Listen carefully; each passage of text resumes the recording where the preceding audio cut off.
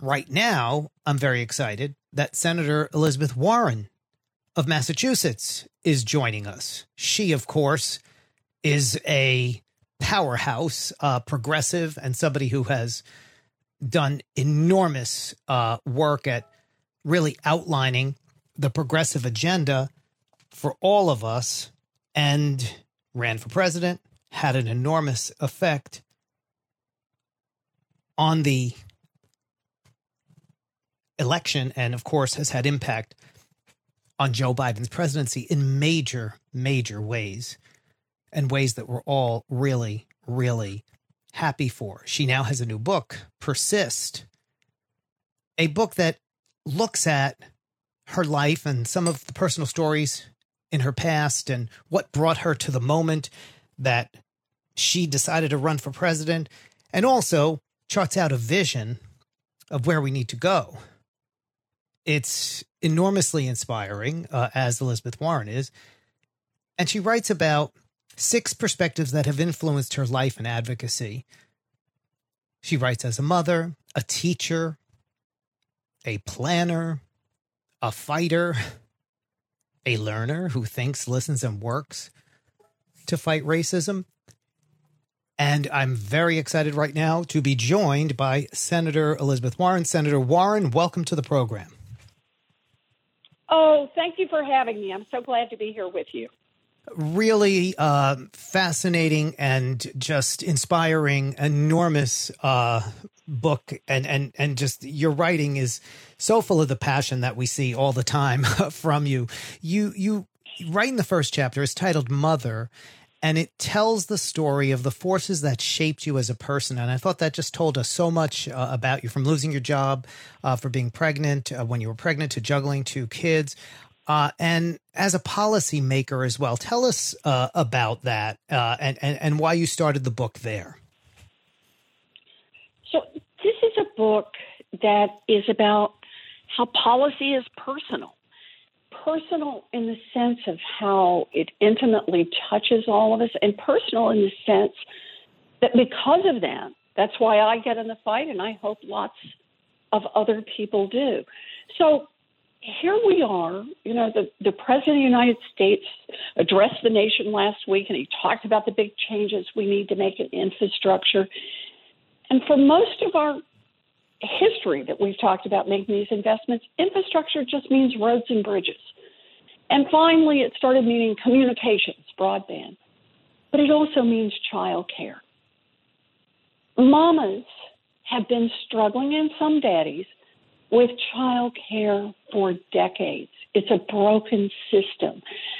Half of America lives in a childcare desert. The cost of sending a kid to daycare is more than the cost of college in more than half the states in the country. And this falls hard on working mothers in particular. I tell my own story about how I nearly wasn't able to finish my education because I couldn't get childcare, and also tell the story about how I nearly had to quit my first job. And it's not just me. That was 2 generations ago. It was my daughter, and if we don't make changes in this country, it will be my granddaughter. So this is about the personal, but it's also about the policy changes we have a right to demand that our government make. Right now, the plans that the Biden administration has laid out would certainly follow through on some of what you have advocated for: family leave, expansion of child care, all of the more urgent because of the pandemic. What are your thoughts on the potential for change and seeing some of this happen? I see at this moment, as so much has happened in the last year. We've lived through a global pandemic, a racial reckoning, an armed insurrection. We now have a new president who was elected by a margin of 7 million votes, and we've passed an historic rescue plan. As a nation, this is a powerful moment. We have our toes right on the line for change. I mean, structural change, big change, the kind of change that says we're going to treat childcare as an obligation. We're going to do that the same way we do roads and bridges. We're going to make sure it gets done so families can depend on it. We're going to cancel student loan debt. My view is we ought to be putting in a wealth tax to ask millionaires and billionaires to pay 2 cents so that we can fund the investments we need to make. And the way we're going to make that happen, you ask me how optimistic I am about this. Look, I'm fighting the fight from the inside, but we need lots of pressure from the outside too. This is the moment. Raise your voices, post and repost and tweet and TikTok and do everything you want to do, but raise some noise about the importance of making decisions right now that invest in all our children, invest in creating opportunity, not just for a handful at the top, but being the America of opportunity for everyone. We've all been grappling with the devastation of the pandemic. You write about how it affected you personally. Your brother died from COVID. You've been advocating for a scientific approach to the pandemic, unlike the disastrous approach we saw in the Trump administration.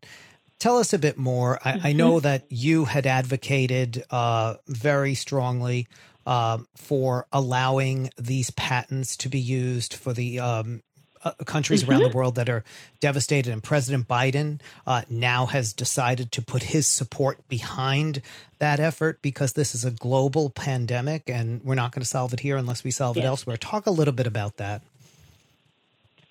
So I am so happy about the president's announcement. I've been leading the charge on this for a while now, that we are in an international crisis and we need to manufacture as much of this vaccine at home as we can and distribute it here at home and around the world.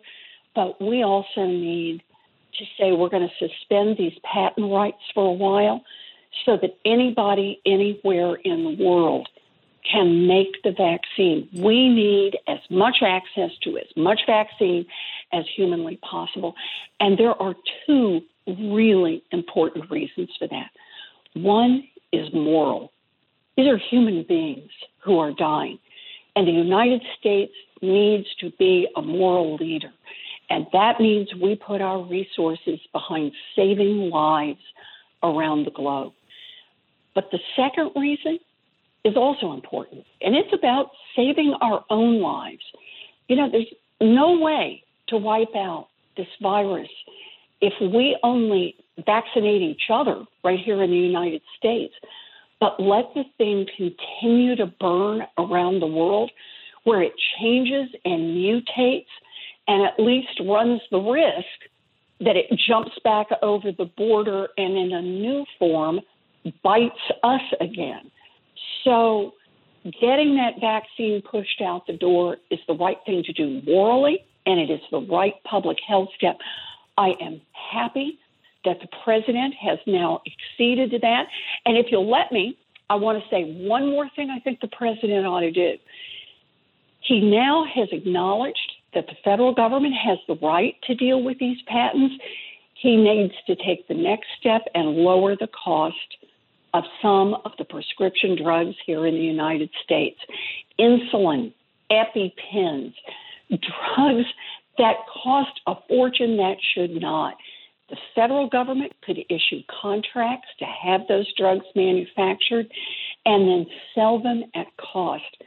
That would help tens of millions of people reduce the cost of their drugs and get a little economic breathing room. These giant drug companies are making billions and billions and billions of dollars. They can afford it. We need to put our people first, and we need a government on the side, not of the drug companies, but on the side of the people. Absolutely. On the vaccines, just allowing the patents to be shared certainly for many of the countries we're talking about, isn't enough. They're going to need help with manufacturing and materials as well. Do we have an obligation to do that too? Yes. I use patents. You're exactly right. Patents were kind of the biggest of the stumbling blocks, but it's all there. We need to make sure that they have the materials and the expertise. America needs to be the country again that shows up to help. When there is a crisis, you want to see the folks coming in from America because that's who we are. We'll bring our expertise and we'll do what we can with the other nations to make sure that the materials you need to do this are readily available. It's about saving lives and stamping out this virus before it mutates in a way that the vaccines are no good. So we hope that won't happen, but that's why we need to be fighting actively against this virus everywhere right now. My guest, Senator Elizabeth Warren of Massachusetts, and her new book, Persist, a memoir that tells us so much about her, but also about what we need to do moving forward. It's such a personal book where you really go back and talk about everything that motivated you in everything that you're doing. And, it tells us a lot about when we watched you on the campaign trail, how and why you did things the way you did. You had a reputation for planning everything meticulously, and you have a whole chapter called The Planner, describing yourself. Tell us more about that approach, sort of discussing yourself as a planner and what you hope readers will come away with. Yeah, so, I think I got teased for being a planner, but ultimately I just leaned into it. In fact, we ended up putting out a T-shirt that said, Warren has a plan for that. Ultimately, I put out 81 plans during the campaign, 81 glorious, juicy, detailed plans that all basically went in the same direction. How to build more opportunity in America, how to strengthen housing and education, how to reform our criminal justice system, how to think about disability rights and housing for people with disabilities, about aging and Social Security. But I put those plans out because for me, that's what democracy ought to mean. Candidates for office tell you, give me a chance and here's what I'm going to get out there and fight for. And the plans are a way to hold elected officials accountable. And best of all, the plans are a way for us to learn from each other. As I talk about in the book, it's not just my plans I ended up going with. When Julian Castro dropped out of the race, I talked to Julian immediately and asked him if I could borrow some of his best plans and include them with my own. And Julian said, of course, I want to see those plans, make it into law, carry them forward. I did the same with Jay Inslee, who had some really great plans on climate and the importance of fighting back against climate change. He said, sure, do it. And then when I dropped out, Joe Biden called me and asked if he could use some of my plans. So that's how we learn from each other. We're Democrats. We're in a primary. And we may have differences, but largely we're trying to head in the same direction. And I think the plans are a way to advance our thinking and ultimately, as we're doing right now, begin to make changes in the law, in our policies that are going to affect people for generations to come. That chapter really showed how important it is to have a competitive primary with a lot of candidates with, yes, plans, a lot of plans, because as you say, you share them and you each make one another better, and the ultimate candidate is better for it. And I think we're seeing that now with President Biden. And certainly we see many of your plans weaved into what he is doing as well. And that is such an important aspect of having a primary with a lot of dynamic candidates. Right. That's one of the best parts about democracy. People got up and talked about, here are specific changes. And look, as I make clear in the book, I got some things wrong. I hadn't thought them all the way through. But when you lay out a plan and other people can say, whoa, hey, you didn't think about this part over here, or you didn't consider me, that's how you can actually make it better. You can take a good plan and make it a great plan. Yesterday, after all of this, suspense, Facebook, its oversight board, which it left a decision to, upheld the ban of Donald Trump for now. They said Facebook has to revisit it. I know that you have been very vocal on Facebook, and it's about Facebook, I should say, and about a lot of the problems it caused inside our democracy in terms of our elections and just the outsized power that these companies have. And you talked about how, this was good that they are keeping Trump off, but we really have to move forward and now work on regulating these social media companies. Talk a little bit about that, because it was the response of actually some of the Republicans for the wrong reason. They wanted to do it as retribution for banning Trump. Right. So look, I am glad for Donald Trump to be off Facebook. I am happy to wake up in the morning and not have to wonder what he did at 3 a.m., and that's the first thing on my phone. But understand, Facebook now treats itself as more powerful than a government. It makes the decision who's talking and who's not. And Facebook has profited, hugely profited, from misinformation and lies, and just kept putting it out there and then raking in the money. That's not right. And for Facebook to say that they are going to try to distance from the decision of whether Donald Trump is allowed to have a platform there, did you notice what they called that group? They called them the Supreme Court. That sounds like they believe literally that they are a government or bigger than a government. It's not a Supreme Court. It's a bunch of people that Facebook hired. They weren't confirmed by the United States Senate, sworn in by a president, and weren't confirmed to be independent. This is about Facebook and Facebook's profits. We have a problem with all these big tech companies, and it's twofold. One is economic. We need more competition. We need enforcement of the current antitrust laws. Break them up so that we get more competition. But the second part is break them up because they've got too much political power. Right now, they control too much in America. So I am very hopeful that with Merrick Garland as the new head of, as the new Attorney General, that the Assistant Attorney General for Antitrust Law, who has not yet been named, I am very hopeful that we'll get someone who will be a fighter and get out there and enforce our antitrust laws. It's time.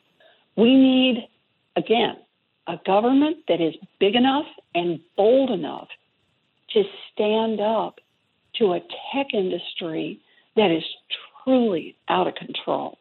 Mm-hmm. One last quick question I wanted to ask you about Mitch McConnell yesterday. He said his goal now is to keep Joe Biden from getting anything done, keep this administration from getting anything done. This is as we hear some Democrats saying we have to work with Republicans. We have to make it bipartisan. We can't get rid of the filibuster. What are your thoughts on that?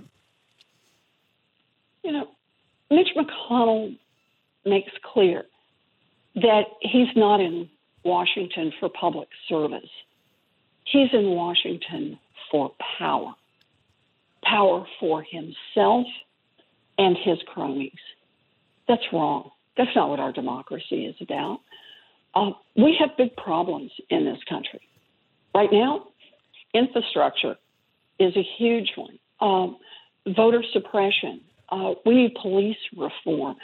The climate crisis is bearing down upon us.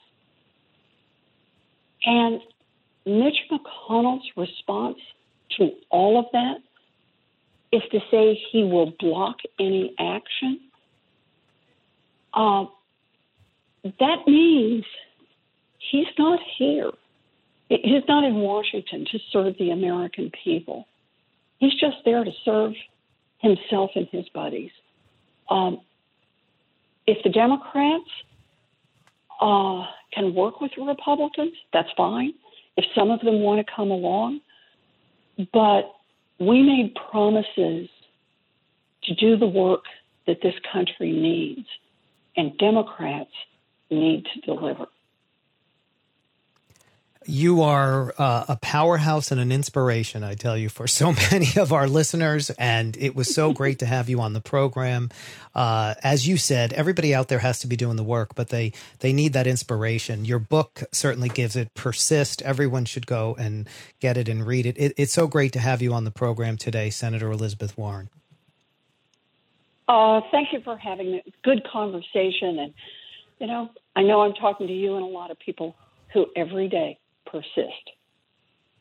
Absolutely. And keep persisting, please. Senator Elizabeth Warren of Massachusetts. Her book is Persist, of course, on Twitter @ewarren. We're back in a few minutes. This is the Michelangelo Signorelli Show.